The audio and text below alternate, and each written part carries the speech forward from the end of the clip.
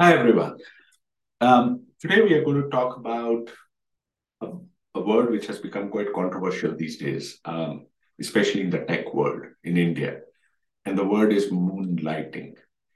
The word moonlighting actually has some very interesting origins. The US origin is where, Cora Stewart, a lady, used to take in literacy classes for impoverished miners in Kentucky, and they could only go and attend this at night when there was the light of the moon, and so moonlight.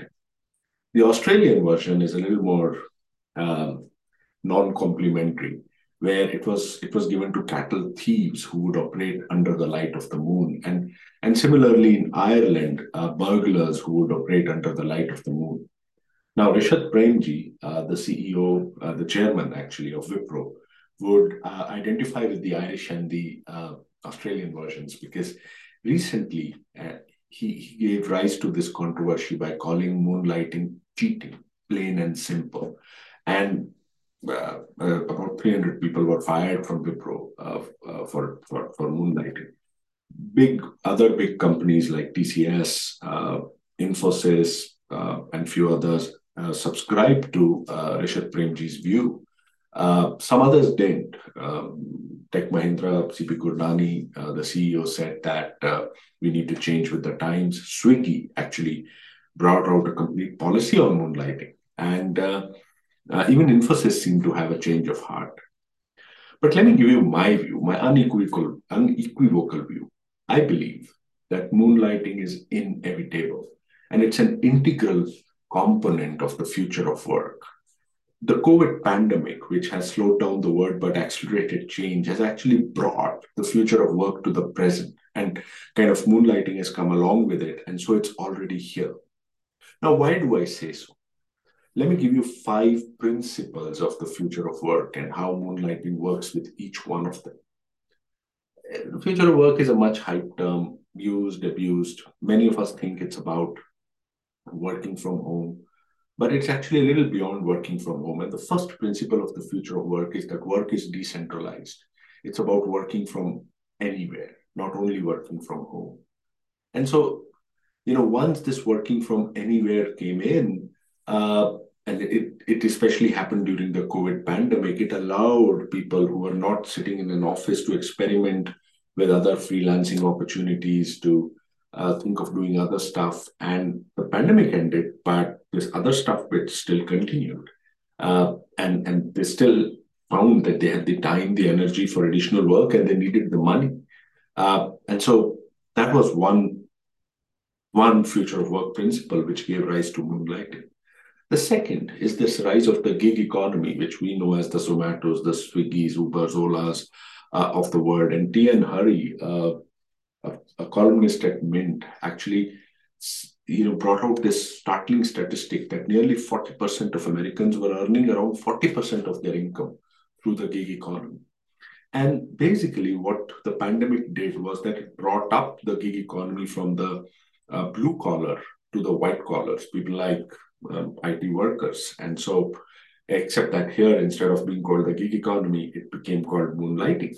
Uh, in some sense, Google also started that many years back when it gave with its famous 20% principle, where 20% of the time you could do non Google work. And so the gig economy, another future of work principle, brought in moonlighting. The third facet of the future of work basically is that there's no job for life. And so, if that is so, and we are seeing that increasingly, uh, employees want to adopt a portfolio approach, rather than just single work, and that has kind of also given rise to doing more jobs and therefore moonlighting.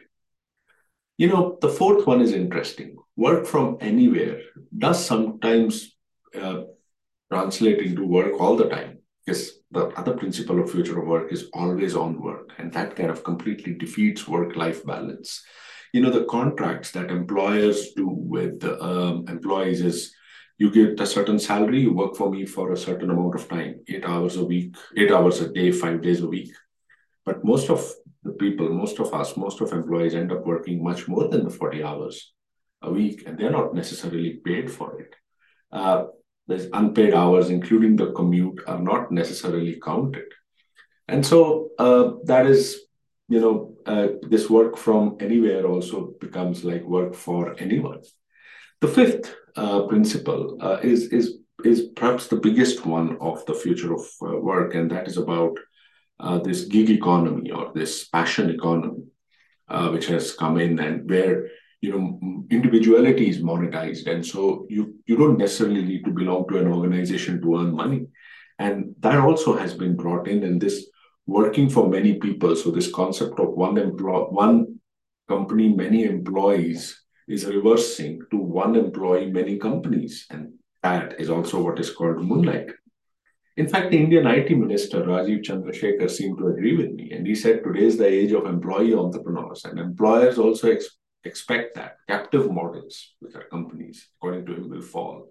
The future of work is a community of product builders who will work on multiple projects.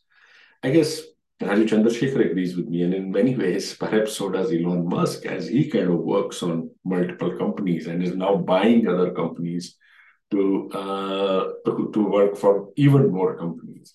And so in my view, moonlighting is inevitable. It's a part of the future of work. I don't know what you think. Well, I guess if you're Rishabh Premji, you do think differently than me. But I would love to know your views, and please do write in as a response to this video. Thanks for watching, and look forward to meeting up next time.